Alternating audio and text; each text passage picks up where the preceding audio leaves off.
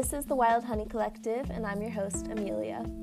Today, we have the pleasure of welcoming Steph Nash to the conversation to speak about reproductive rights, justice, and freedom in this time of extreme restriction and bodily control in our country and in many parts of the world.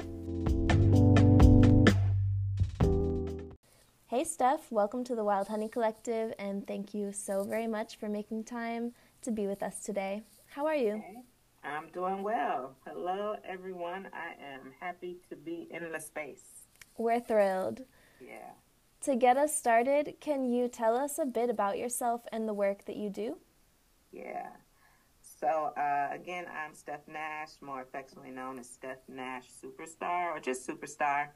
I am the newest addition to Blue Ridge Abortion Fund. I am the co-executive director of movement building and engagement at the fund. And so I'm excited. What's today? The 27th. So I am like 4 months in almost. And prior to coming to BRAF, I was the statewide advocacy director at Whole Women's Health Alliance, which is an independent abortion provider. And so that's who I am, or a piece of who I am as far as my work. But I am a mom of two 16-year-old boys. I am a Black woman.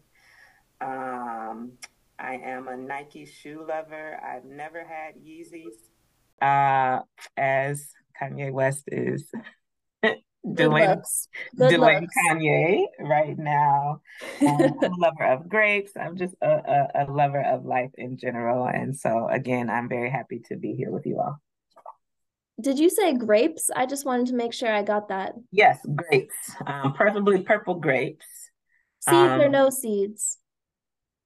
Well, so I'm a roll with seeds, but I actually haven't had a grape with seeds in years. And so my grandma seems to think that is part of the Antichrist, and we're all being poisoned because there are no seeds in watermelons, no seeds in grapes, no seeds in anything that should have seeds except for lemons. It's an incomplete picture of the fruit. Yep. But it does make eating it a little bit more expedient. That's what we're all about here in the great United States, isn't it? Awesome. Well, thank you for that introduction. I would love to know how you got into reproductive freedom, reproductive justice work after quite a number of years, and how it shaped who you are and how you view the state of the world right now.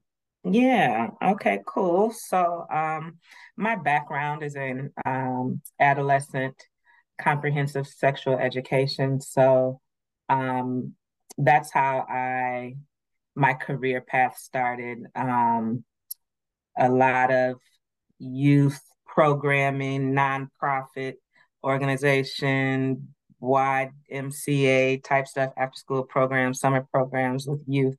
That's one thing that I knew that I wanted to do as I was growing, that I wanted to work with young people.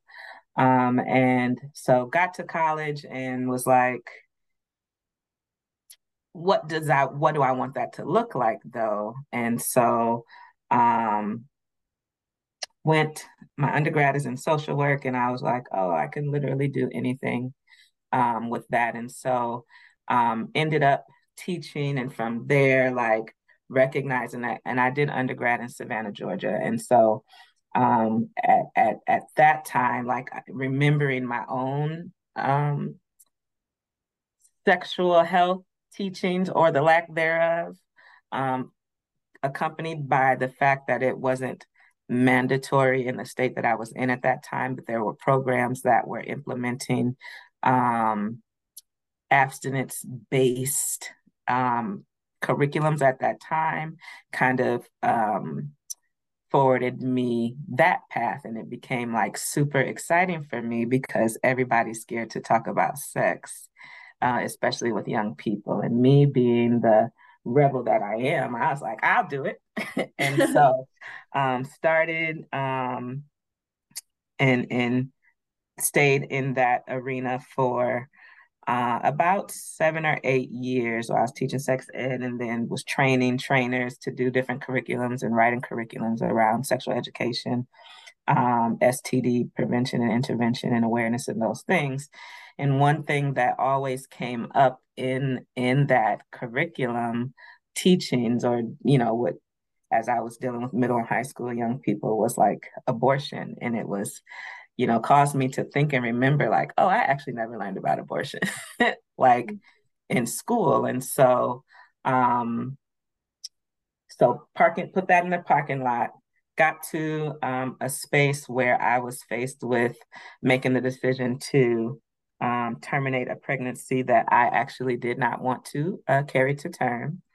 And so I guess I took you around the long way to answer this question. But anyways, and so my very first experience, and I've had two abortions, my very first experience with that is really what led me into this space. It was the amazing care that I received from the clinic, who was in Milwaukee, Wisconsin, who is now closed down due to all of the things.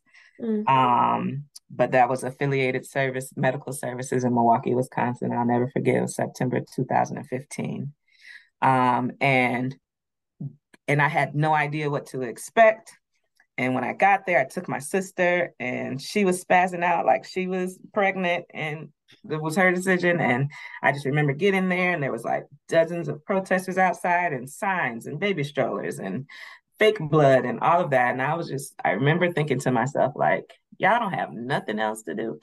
And got in there, and they took such good care of me, answered all of my questions, made me feel like safe, like walked me through my anxiety and my ups and my downs. And I sat in on my second day, where I had my actual procedure in clinic, and I sat in the waiting room, and I remember just thinking, like, who is on the inside advocating for people, like the people that are quote unquote advocating on the outside. And so it caused me to do some digging, because again, I had never learned this. I had never been in a clinic until I needed to be in a clinic.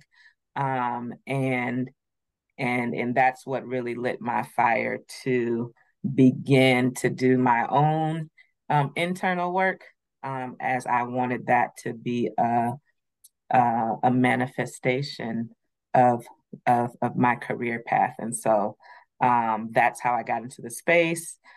Started doing some volunteering, some other organizations that connected the intersections of abortion, like Wisconsin Coalition Against Sexual Assault at that time. So did a lot of work with them, with a lot of domestic abuse survivors and their situations along the lines of abortion, and just really started researching. And 3 years later, got the job at Whole Women's Health as the Virginia Advocacy Director. And so served there for 4.5 years. And now here I am at BRAF. Wow.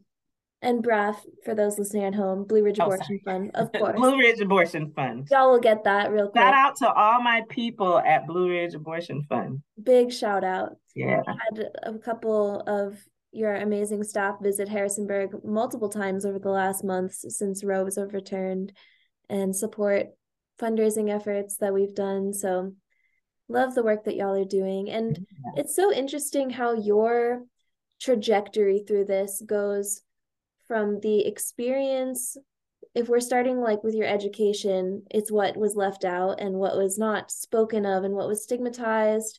Then going into the social work field, you could see the many areas of life where support is needed, where our social safety nets have not caught people.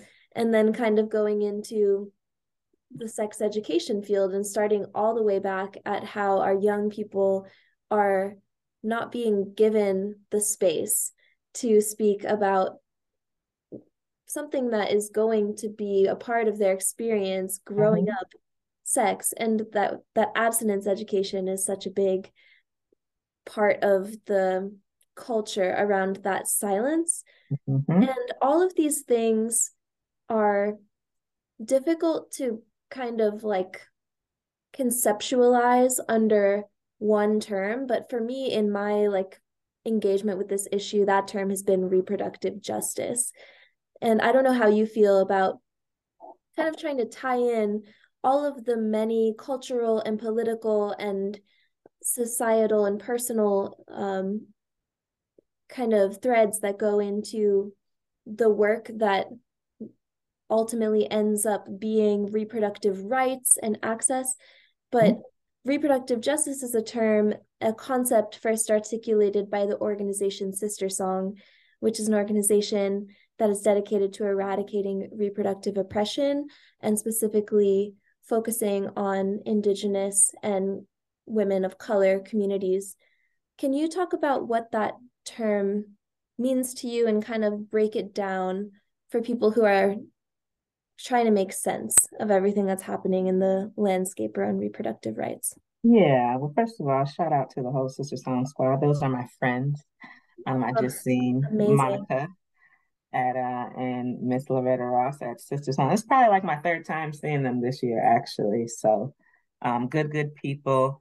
Um, I'm sorry. The question again was, what is it? How do I view it?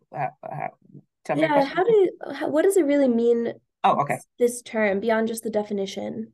Yeah, like so many things, like there's so many terms and phrases that are trending, right? And so for me, I wake up and go to sleep and breathe 24 hours throughout the day as a Black woman.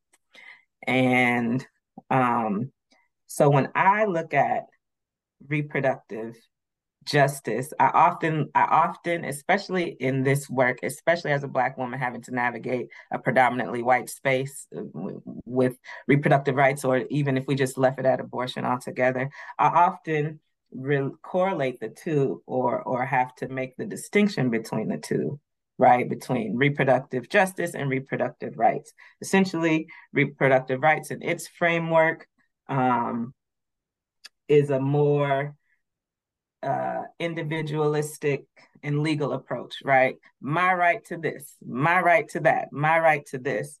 While reproductive justice is expansive and it's intersectional and it's holistic and it touches all of those things like you were just talking about, right? Like LGBTQ stigma and bias and the equalities that come about in that particular system, or social status or economic status, gender, race, racism, the environment. So reproductive justice is a broader thing, right? And reproductive rights can fall under that, but like uh it's not the leading factor, you know. So for me, as I'm doing my work, right, like yes, access is what we want, but guess what else? Right? Like there's a list of 150 million thousand things that could be, you know, that we could come up with that are equally as important, but not necessarily screamed as loud.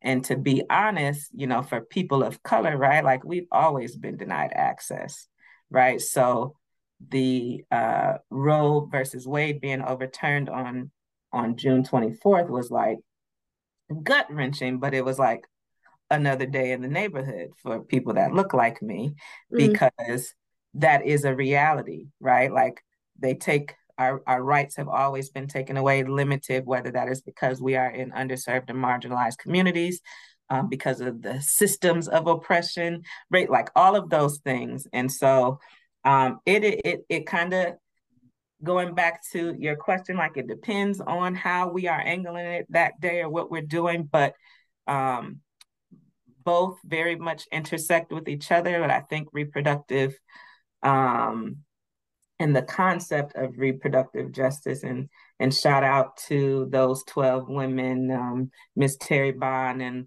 Loretta Ross and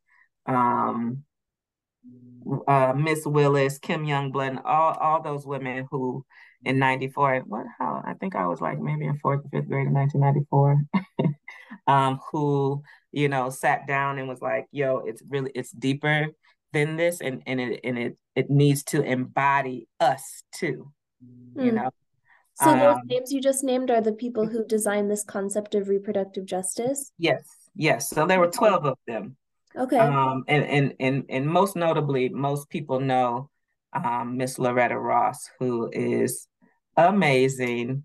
And she is a professor, I want to say, at Smith College, and she has an online following, and she does a workshop entitled Calling Them In. Like, look her up. She is super dope. And like, when you talk about fangirl, I be fangirling her because she's so Okay. amazing, so Look that amazing. name up. Yeah. Yeah. And so, reproductive rights, um, or reproductive. So again, reiterating that reproductive justice, I'm sorry, yeah, reproductive justice includes reproductive rights. Um, and when you think reproductive rights, people specifically solely think abortion. Yeah. You know what I'm saying? And so again, the framework of reproductive justice is abortion and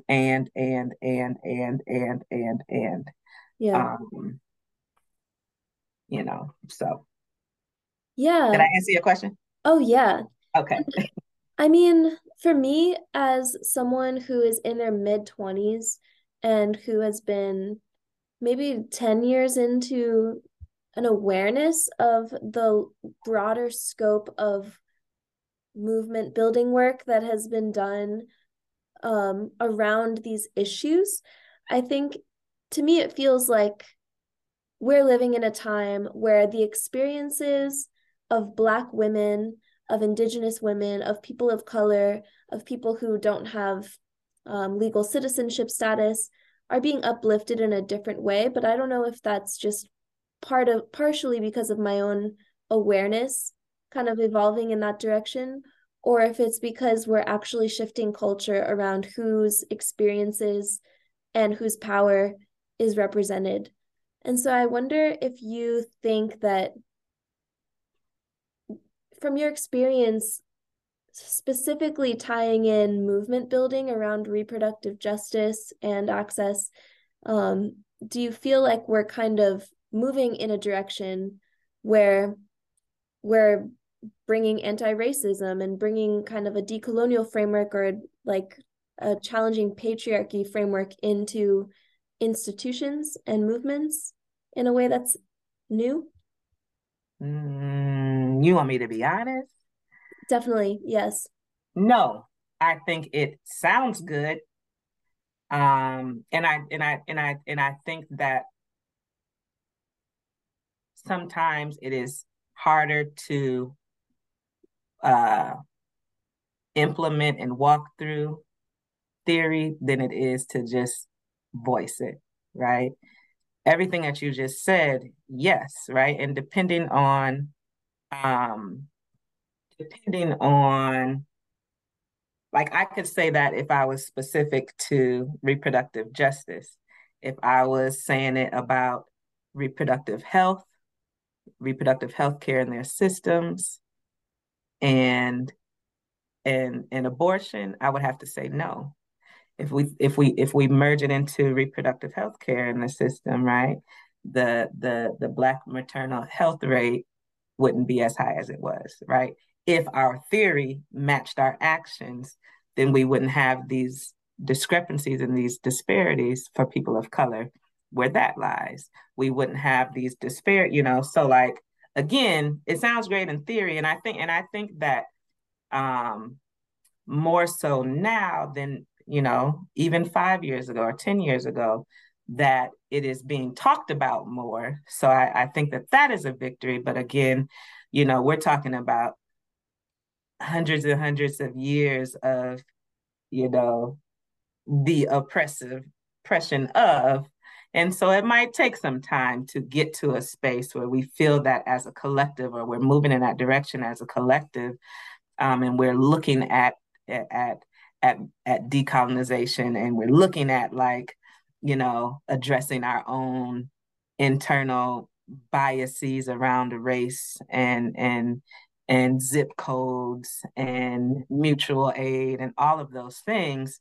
But I think right now I think the Dobbs decision or the overturning of Roe v. Wade, I think it put us though still in a good spot because it's some reckoning is going on now, right? Like you Yes. hear it louder than you could hear it before, and much of that is because it is now affecting white women Yeah. and people who need it, right?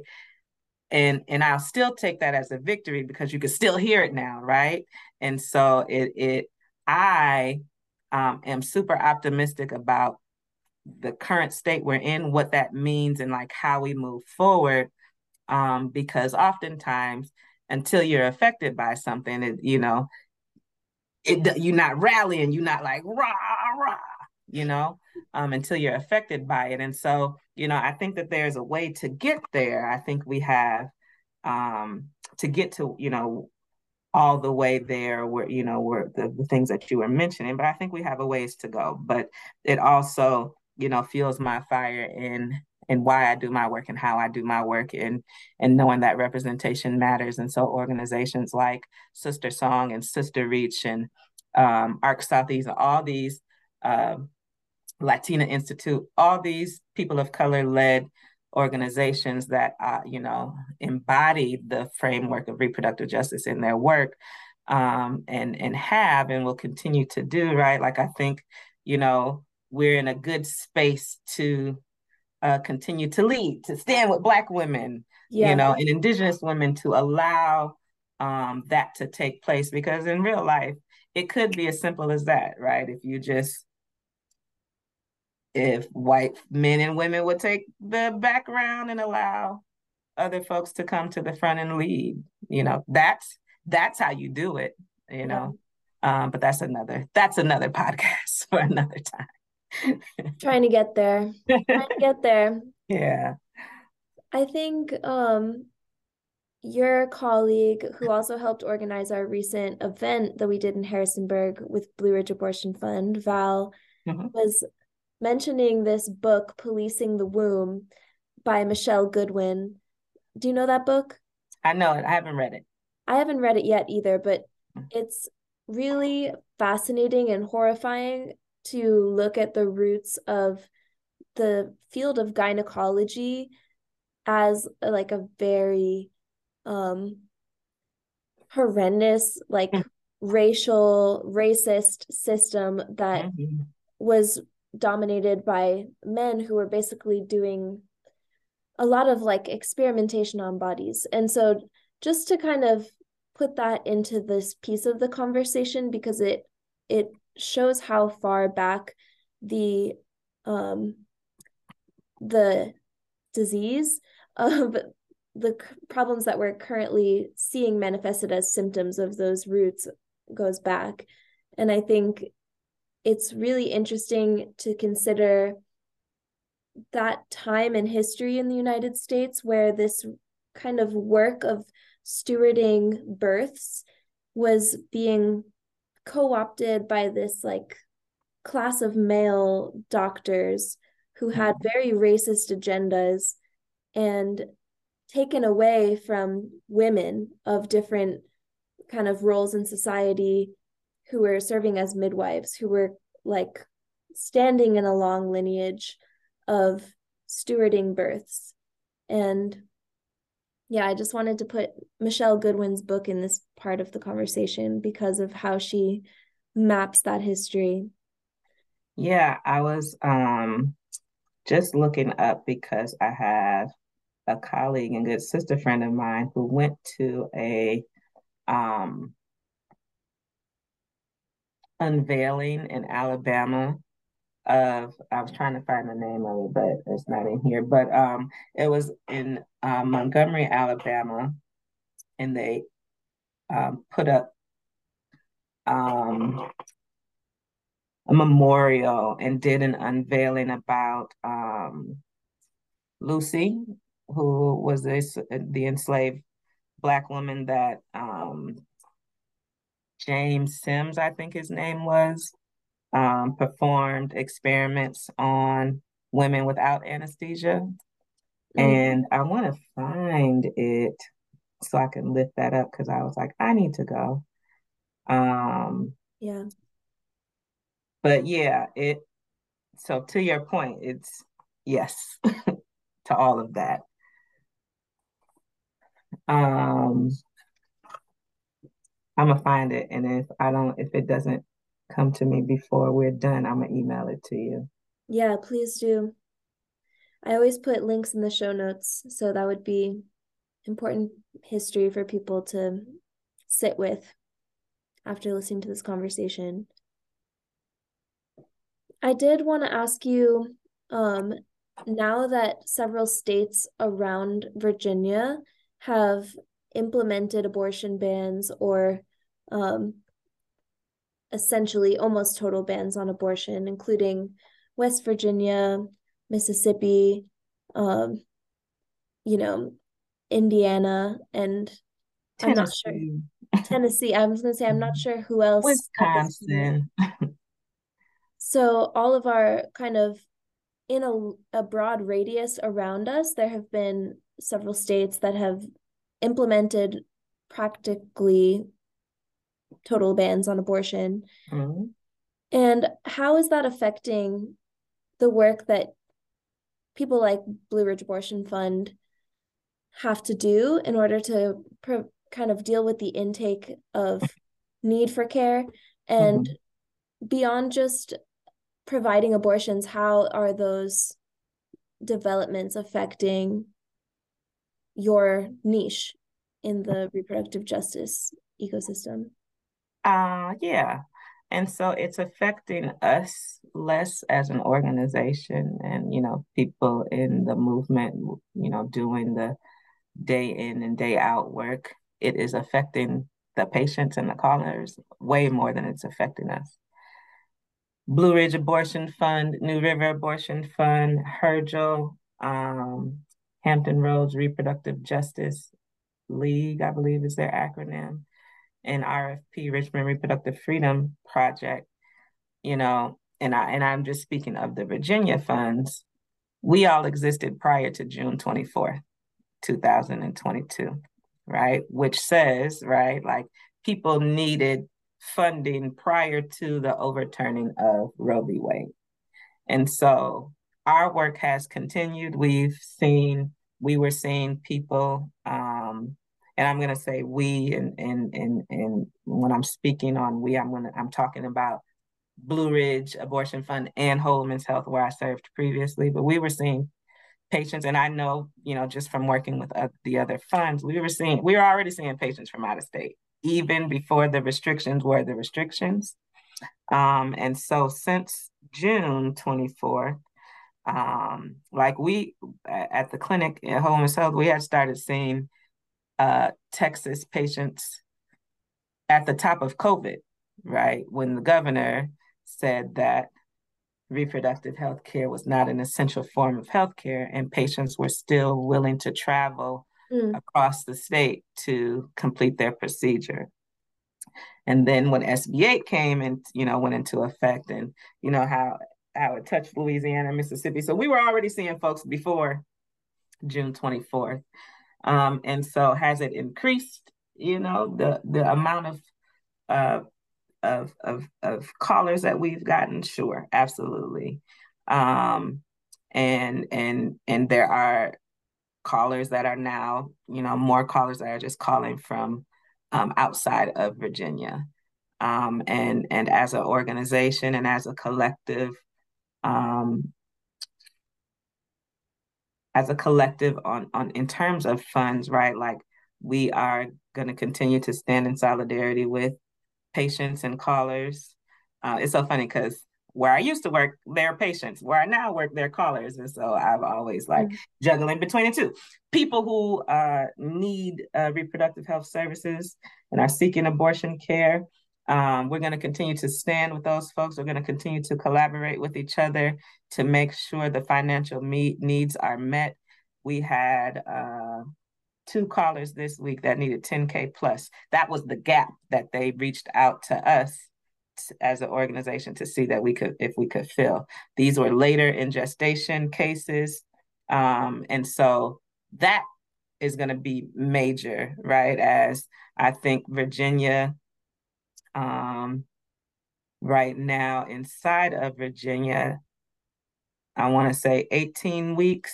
Oh no, I think Planned Parenthood does 20 or 22, right?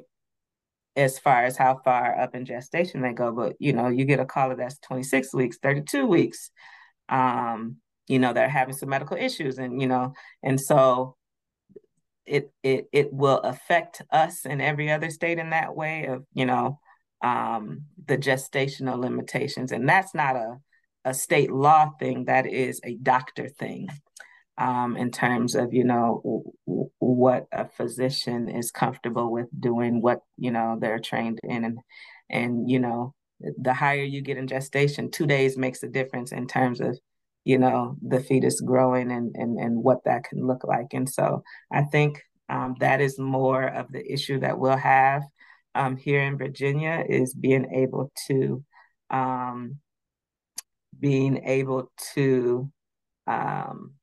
get people that are higher in gestation the care that they are seeking. DuPont and Washington Surgery Center is where most of our callers have been going. We have callers that are in Virginia that have to go somewhere else because of scheduling, because how far along they are, when they can get in. And we have callers that are coming into Virginia. And so the work hasn't stopped and probably won't stop. And we are just here to serve in all of the ways that we can. Yeah. And also the providers who were shut down in states where abortions have been banned didn't just go away, right? So how are some of those people factoring in to the work you're doing now? As far as the physicians? Or the people who were doing advocacy and funding work? Yeah, so a lot of folks have merged into different positions. I know when I was at Whole Women's Health, we had 4 clinics in Texas. And so SB8 had put us on ice. And for those listeners that don't know, SB8 was legislation that said that no one could receive an abortion beyond 6 weeks. And so when SB8 went into effect on September the 2nd, 2021, that put us on ice, right? All 4 clinics. So were we still able to see patients? Yeah, but like, who knows that you're pregnant at 4 weeks? Like, nobody. Or even 6 weeks or even 8 weeks. Because that's when I found out I was pregnant. I was 8.5 weeks. And so put us on ice already. And then when June 24th of this year came through, it shut us down.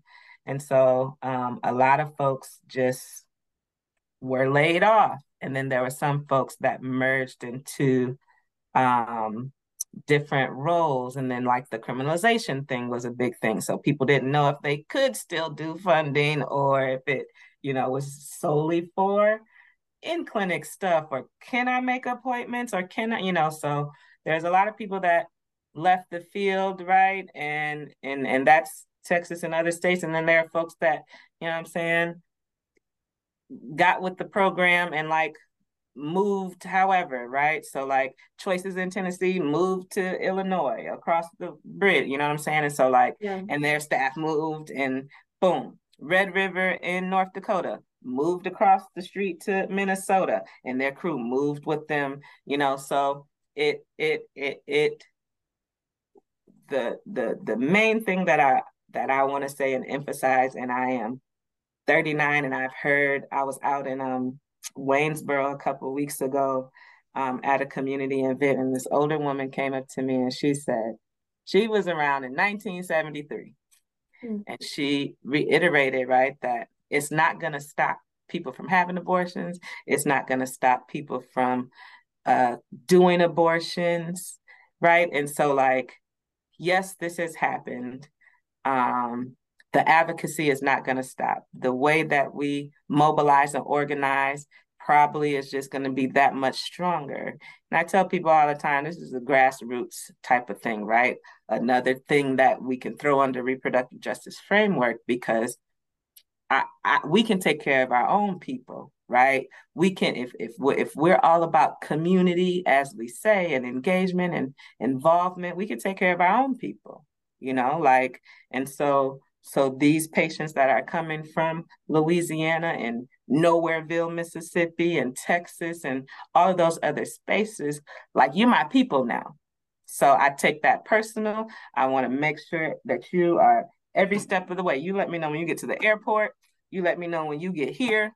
You let me, and then you let me know when you get home. Then you can delete my number, right? Because I want to make sure that everybody is taken care of, right? That we are going to insert ourselves in a way that legislation can't stop us from caring for each other. You know what I'm saying? So they can stop the rights, right? Which is important, because while our rights are diminished right now, our framework on our justice is not. And so we're going to continue to fight for justice, and underneath the label of justice, because you got our rights hemmed up, but you don't have who we are as individual and as people and as collective and as a movement. You can't touch that, and so I'm always encouraged that it's like, yeah, it's fucked up. It's messed up. It's terrible how it is, right? Because everybody should have the ability to decide if and when they want to have a child. I grew up in a predominantly a super heavy religious household, and never talked about like abortion, but like knew that when people had babies, you didn't like have an abortion. That, oh, my cousin is also like my uncle, because they live with my aunt, and so it when it came for me to have my own, like, I was very sure. both times both times birth control didn't work, both times, and I was like, maybe I should just stop sleeping with dudes because I'm super fertile. And but I knew that I knew, and so, like, it was just like, I need to do what I need to do, and like nothing else mattered. Not what I was told, not what I was taught, not what, it was totally my decision, what I wanted to do. I didn't even tell my mom until like years later, because this was my decision, right? And if I didn't want it, then I didn't want it, and so we all should have that right to be able to do. And while they try to keep their foots on our necks and our rights in that, you know, way, we're going to continue to forge forward on a path where we, do this via grassroots in a space that they can't come and dominate. Yeah. And I know that, like, you have a strong religious family background. You actually studied religion in part of your education, and religious studies, philosophy. Religious and philosophical studies. That's right. And where was that? Savannah State University. Savannah State.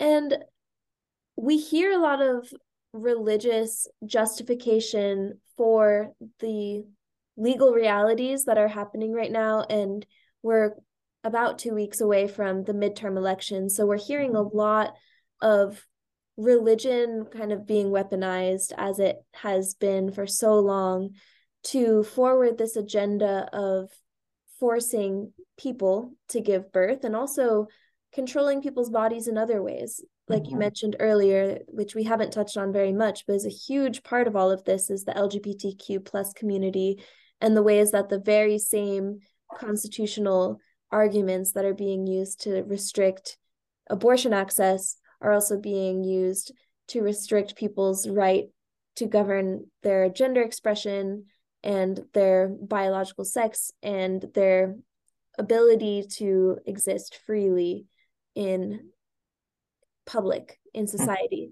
And so what is your view on how religion is such a powerful tool in shaping how people feel about reproductive access and reproductive justice, and not just the ways that it's being co-opted, but also how it can be powerful in serving the, the effort to increase access for people. Yeah, so I shout out to Savannah State University. It's the first HBCU in Georgia, established in 1890. Shout out. And so this is a loaded question. I could talk about this for hours and hours. But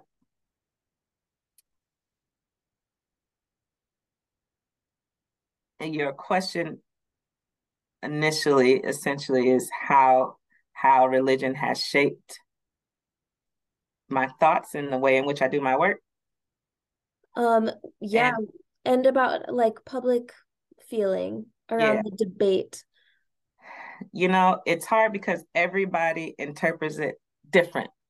And one of the reasons why I've always been so intrigued around religion and the study in different denominations is because I've always wondered, right? Like, and I grew up, I'm from Madison, Wisconsin, so I grew up it's a little more diverse now, which doesn't say much, but I grew up in predominantly white folks. And so my family is from Sharecropper, Mississippi, right? And so things look different around religion than when I was at home in Wisconsin. And so I was always intrigued, like the difference between like white church and black church.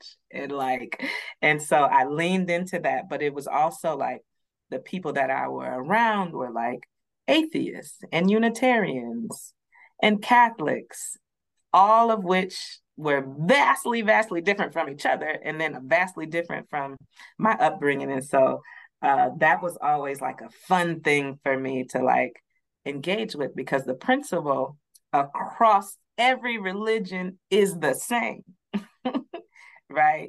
The circumstances, the ethics, the values, the messaging, and how folks put it out, very different. But the principle, the founding principle on like love and good deeds is all the same across the board. And as I have grown into my own, and especially as I've been doing this work, but like before I got to the space where I am now, right? Like I understood religion to be like a gang, right? Like, so for me, I always interpret things on how it makes sense to me, and mostly when I'm like communicating with young people, because that has been my life's work, right? So like if I was talking to kids, I'm like, religion was like a gang, right? Like you understand gangs, okay, religion is like a gang. It's this set, this set, this set, but essentially it's just a group of people with a set of organized beliefs, right? And so it makes sense to me how religion, how politics and the religion around this issue,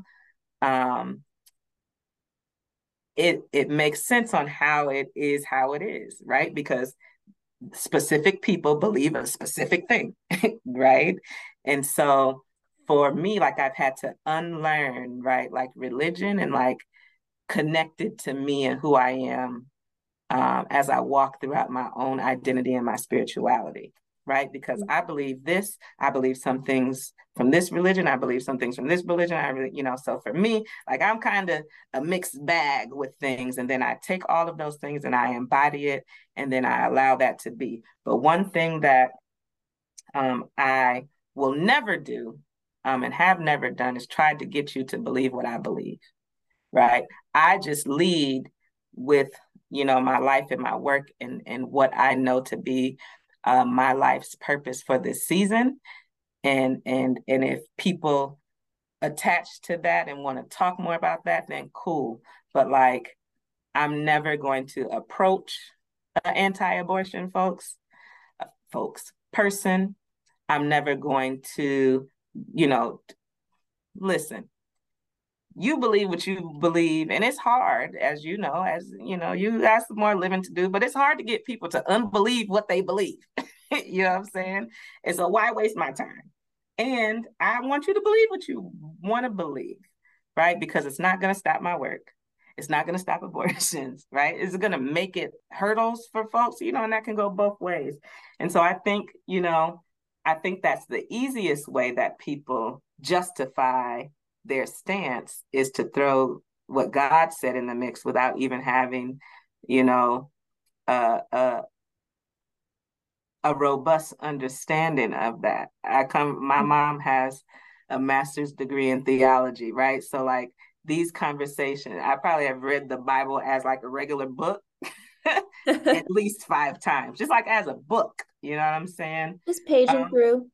Because it's kind of interesting, right? But it also, I think that has given me a superpower to be able to like see how people like can take and manipulate something to their own interpretation of something that may or may not have been true in the first place, right? Right. And so I think I can't remember if I actually answered your questions, but like I think it's a lot, because even if I've been around and in spaces and rallies and stuff, or I've even talked to because I'll talk to anybody, right? I ain't gonna go back and forth with you, anti-abortion person, but I'll talk to you because you're a human being. That's one of the principles that I live by with my spirituality. And so, but I've been in spaces and they don't even believe the same things. You know what I'm saying? And so like it's so based on the day, based on the trending topic, based on fetal anatomy, whatever it's talked about on the news today is how people are going to lean, is what I've observed in like anti-abortion folks. And so it's kind of like frustrating and amusing, right? Like, because here's the reality. Like, again, you can believe what you want to believe. You allow then don't have an abortion. If you don't believe people should have an abortion, then don't have one. I don't believe pineapples go on pizza. So guess what? I don't eat pineapple pizza. I'm not going to say, throw all the fucking pineapples out because you might like pineapples on your pizza. I'm just not going to eat it. You know what I'm saying? And so as simple as that concept and that principle is, it should be the same, but it goes all back to like stuff that we'll have to have multiple podcasts about like structural racism and like power and control and patriarchy and how you really want to control me. You know what I'm saying? Versus like allow me to show up and be who I am, because I actually don't care what other people do. My 16-year-old son got this hideous tattoo on his arm and it's terrible. And what I said to my son is, that's your arm, bro. Like, you want to fuck up your arm, do it. You know what I'm saying? Did I want you to do that? No, but it's your arm at the end of the day. You didn't ask me for my money, and that's your arm. So you'll have to live with that. That would be great if that is, how everybody could think, especially when you know that people there are more than one thing, but I think abortion is like one of the main things that people want to think for other people for. Yeah. And it's very emotionally charged for people who have not experienced someone in their life who's been in need of an abortion, right? Or taken into so many consideration into so many things that could happen before a person gets to the point where I'm making this. And not that you have to take into consideration, but like you take into consideration so many different things. There's so many different reasons why, or no reason at all is also a good reason, right? To have one. I don't even have to have a sob story not to have. Like, I didn't think my reasons was deep. I didn't have a sob story. I didn't want a baby. That was it. That was the moral of the story. I didn't want to carry it to term and have somebody adopt it. I didn't want to give it up to nobody. I wanted to not have it. And since I have this option right here, I'm rolling with this. Yep. It's a safe procedure, which is something that isn't we could be screaming that until we're blue in the face more often, and I don't think it would hurt because people really get like this is tied into the religion piece, but people get very emotional about the life that is being taken. Mm-hmm. And if you step back and realize that abortion is one of the safest medical procedures that we have in modern medicine. It's very routine, it's very regular. 1 in 4 women or birthing people will receive one. And it's also like if we're going to get emotional about something, there's so much loss of life that is happening that isn't on people's radars. That's right. There's so much suffering that's happening That's right. because of structural racism and poverty and militarism and all of these things. It's like if you Police want to get upset, brutality. Yeah.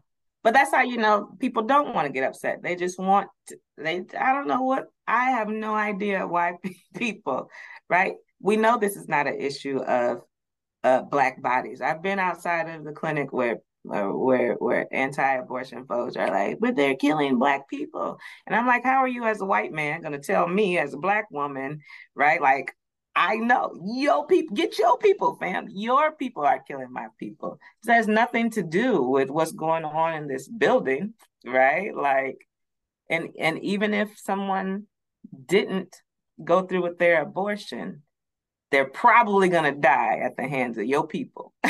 Right? So like either way, somebody's going to die, you know. right? I mean, Like that's you're my not issue. helping anyone by Yeah. making Or this or argument. or I see you show up. I did have this conversation. David's one of my favorite anti-abortion protesters. David, I call him Pastor David. David, wanted to go back and forth, and I'm an Aquarius. I'm super analytical. I love conversation, and the moral of his story was, right, like, about all of the things. And so when we started talking about, well, I brought up Breonna Taylor, and I said, would you stand outside in Kentucky in the same manner that you're standing outside this abortion clinic where people have chosen to come in here? We don't get commission. We not rallying troops. We not giving out free gift cards for folks to come in here. People literally call the clinic for the appointment, which means they have made up in their mind that this is what they want to do. But would you do the same thing for the Breonna Taylors and the Corinne Gaines and the Atiana Jeffersons and the George Floyds and the Trayvon Martins? Would you do those same things for Sean Bell and the countless other people who never made the news that get shot down? And you know what Pastor David, anti-protester, said to me? He said, this is not about politicalness. I said, but it is, right? Cop Like, out answer, Pastor David. Yeah. If I might respect you more if you was doing both. Yeah. So this is not about that, you know what I'm saying? This is not about Black bodies, Black or brown bodies. This ain't about that. So tell me what it's about, Pastor David. Yeah. You just showed all your cards, right? Yeah. So it is. And so for me, the way that I deal with it is by continuing to do my work. You know what I'm saying? And so it's like, it's a lot of stuff that we can get thrown off by, or, be consumed by, about like, why? And I'd be wanting to know the whys. And if I stay there, right, like, I'll never get my work done, right? I'll never be able, because I just be like, I don't get it. I don't get you, fam. Help me understand. And so it's super crazy. And yeah, I'll leave that right there. I'll leave it right there.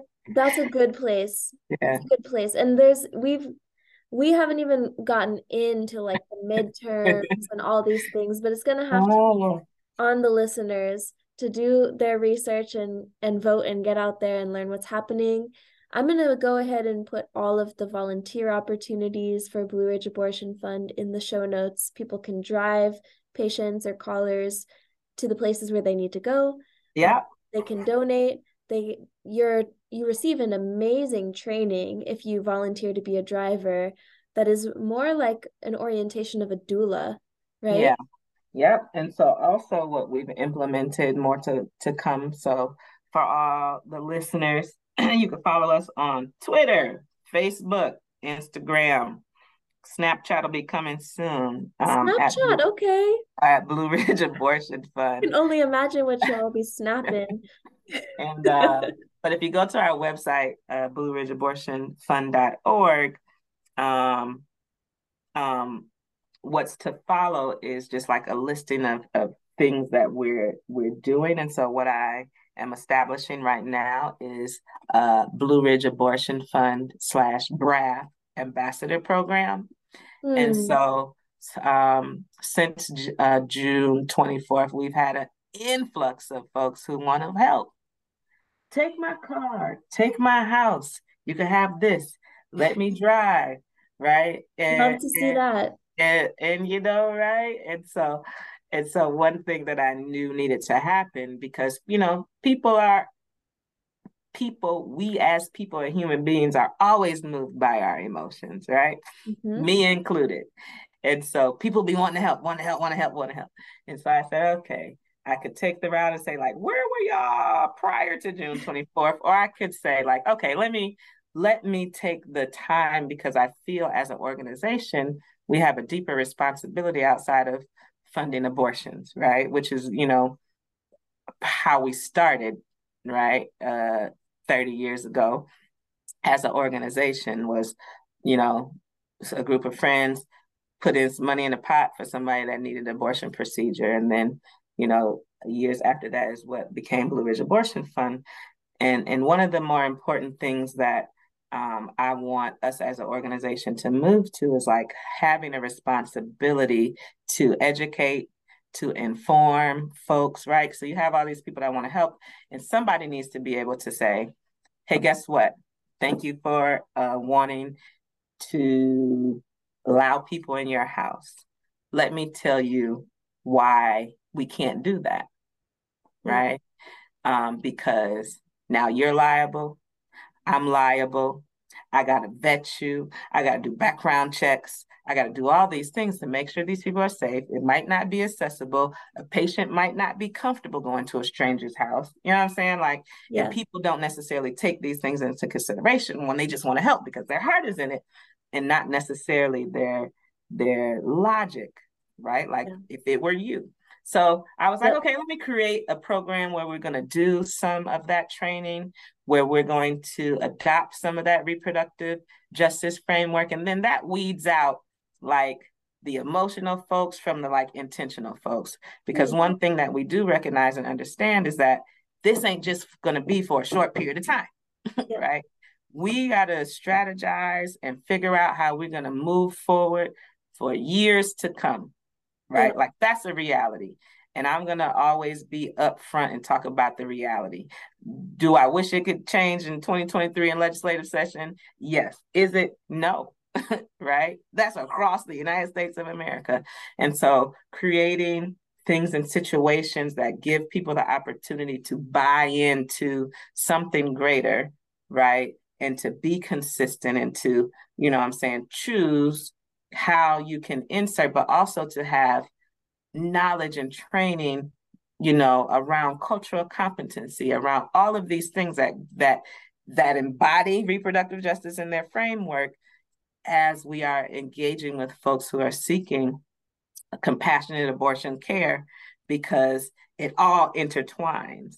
And I actually don't want a volunteer that's not invested in doing some of their own training and investing in their own selves and, confronting their own biases. I don't want you to do that by the time you come up on a caller or a patient, right? I want you to do that before, so the BRAF Ambassador Program, I'm pretty excited about. They'll be doing some training, and then they'll be doing some clinic escorting, and not necessarily just escorting because there might be anti-abortion folks outside, but just ushering folks in, right? When people are coming on the day of the appointment, the anxiety might be through the roof, and we just want friendly faces. Like we want to normalize what we keep saying, like abortion is healthcare. So let's normalize that. You know what I'm saying? When I go into my dentist or doctor's office, it'd be snacks right here. Like let's normalize it in real time, in real way. Let's manifest our actions, manifest our words And so I'm super excited about that. So callers, if y'all want to be a BRAF ambassador, we're gonna have some swaggy swag, you know what I'm saying? And coffee Yeah. set up for folks and just a good way for folks to be in community with each other. And so I'm pretty excited about what Blue Ridge is building and continue to build as we forge forward, because it ain't over, you know. Yeah. And there's so many amazing people, especially like yourself, Amelia. Like, I get so excited when I am able to talk to young people. And I'm just 40, so I'm not too far removed. But like, young people got it. So anytime they ask me to come to the college, I was at Old Dominion a couple of weeks ago. I was at James Madison a couple of weeks ago. And I'm excited to go to William and Mary tonight. But anytime I'm around young people, because I sucked as a college student, as a young person, right? Like, I was just out here wilding out and like, you know, drinking Boone's Farm all day, or 3 for $10 Arbor Mist at Kroger. Like, just out here, you know what I'm saying, being a college student and getting high and stuff. I still went to class, but like, to be around people who are like, now I got it a little later in life, It's not mutually exclusive either. Right. Yeah, I wasn't doing both and I was just doing and so I just be so excited because, you know, that's who, has it and who will lead. And when I was, what I'm saying, younger in my spaces, like, older folks like asked me my thoughts and my opinions, and I and saw and pulled out, vision in me and gave me the confidence to lean in and move forward, right? And so when I get around young people and they doing stuff like putting up emergency contraceptive pills in the vending machines on campus, and like Ooh. going underground, like at who's that, George Mason, or going underground and doing their own repro app to distribute condoms and morning after pills for What? students at Hampton University. Like, when they're doing all of these things, I'd be like, ah, shit, I sucked in. I want to do over. I need a do over, because these kids are so dope in making it happen, So I am super excited, and appreciate you for the invite. I know that we were going back and forth for a minute, so thank you for your patience. Oh, we made that Um, happen. And you showed and up for the event, I have no complaints. yeah. It might take a while, but I'm coming. I'm Yeah, always coming. So yeah, on your schedule. I'm ready whenever you are. yeah, so I appreciate you and what you're doing to bring awareness and voice to this issue. And so please know that I and Blue Ridge support you in all of the things. So you can call on us whenever and however and whenever, and know that we got your back. Thank you so much. For Your sure. ambassador program sounds absolutely Oh amazing. man, I'm in It's the gonna kitchen be cooking. it's gonna be good. I want to be Yeah. in that. Come So, through. yeah. Thank you Yeah. so much, Steph. This has been really amazing. Oh, And you're a superstar. thank Obviously, you. you are a superstar. Thank you so much. So thank you for alluding to those next podcasts, Yeah. because we do Yeah. need Yeah. those. We do Yeah, need those. for sure. All right. Well, I hope that your life on the road stays safe and Thank you. the work stays fruitful and the family stays healthy, Thank you. all the things. Thank you so much. Ditto. Thank you. Thank you. All right. Take care. All right, you too. Thanks. Bye. Bye.